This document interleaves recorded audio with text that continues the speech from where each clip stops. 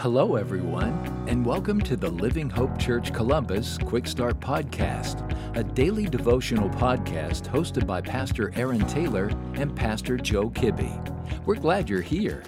Well, hey everybody, it's the final day of the week. Hope it's been a wonderful week for you, and I hope you're looking forward to this weekend. My name is Aaron Taylor. I have the privilege and the honor of serving as the teaching pastor at Living Hope Church Columbus.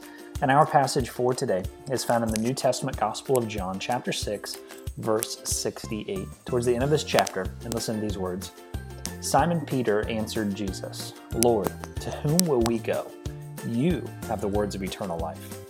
Simple question for us to ponder today. Don't you hate cheap substitutes? Let me explain what I mean. Earlier this week, my wife sent me to the grocery store to pick up just a few things that we needed for that upcoming week. The problem was, I think it was a problem for most of us if we're not careful, she sent me when I was hungry. So, on the trip, I grabbed a box of Pop-Tarts. I don't typically do that. Now, they weren't the brand name Pop-Tarts. I actually ended up buying the store brand Pop-Tarts because they were a whole dollar cheaper. I regret this. Well, later in the week, I heated one of those Pop-Tarts up, and honestly, when I ate it, it tasted like cardboard. It was terrible. Why? Because it was simply a cheap substitute. We can chase a lot of things in life that are cheap substitutes. We all do it.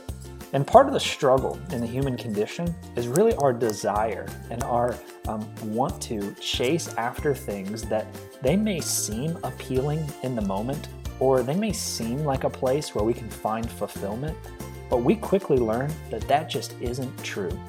There were many times in Jesus' ministry, like here in John 6, where large crowds had gathered around him. But then Jesus would teach on an incredibly hard truth that ended up thinning out the crowd. John 6, as I said, was one of those occasions. After this crowd had left, Jesus then asked his disciples if they would end up leaving too. And I love Peter's response to that question. Peter says this to Jesus in verse 68. "Where would we go, Jesus? You are the one that has the words of eternal life." Why is that so significant? Listen, friends, Jesus is where we find truth. In Jesus is where we find fulfillment. It's with Jesus that we ultimately find meaning in this life. It's all found in the person of Jesus Christ. There's a lot of cheap imitations out there. Things that will seem to provide us with temporary fulfillment, temporary meaning, and temporary purpose. But never forget this.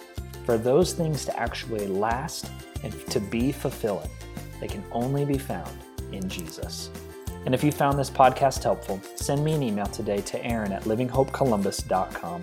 I would love to hear what Jesus is doing in your life and how I can be praying for you this weekend. Hope you have a great rest of your day. Thank you for joining us today. Be sure to subscribe and rate this podcast. Have a great day.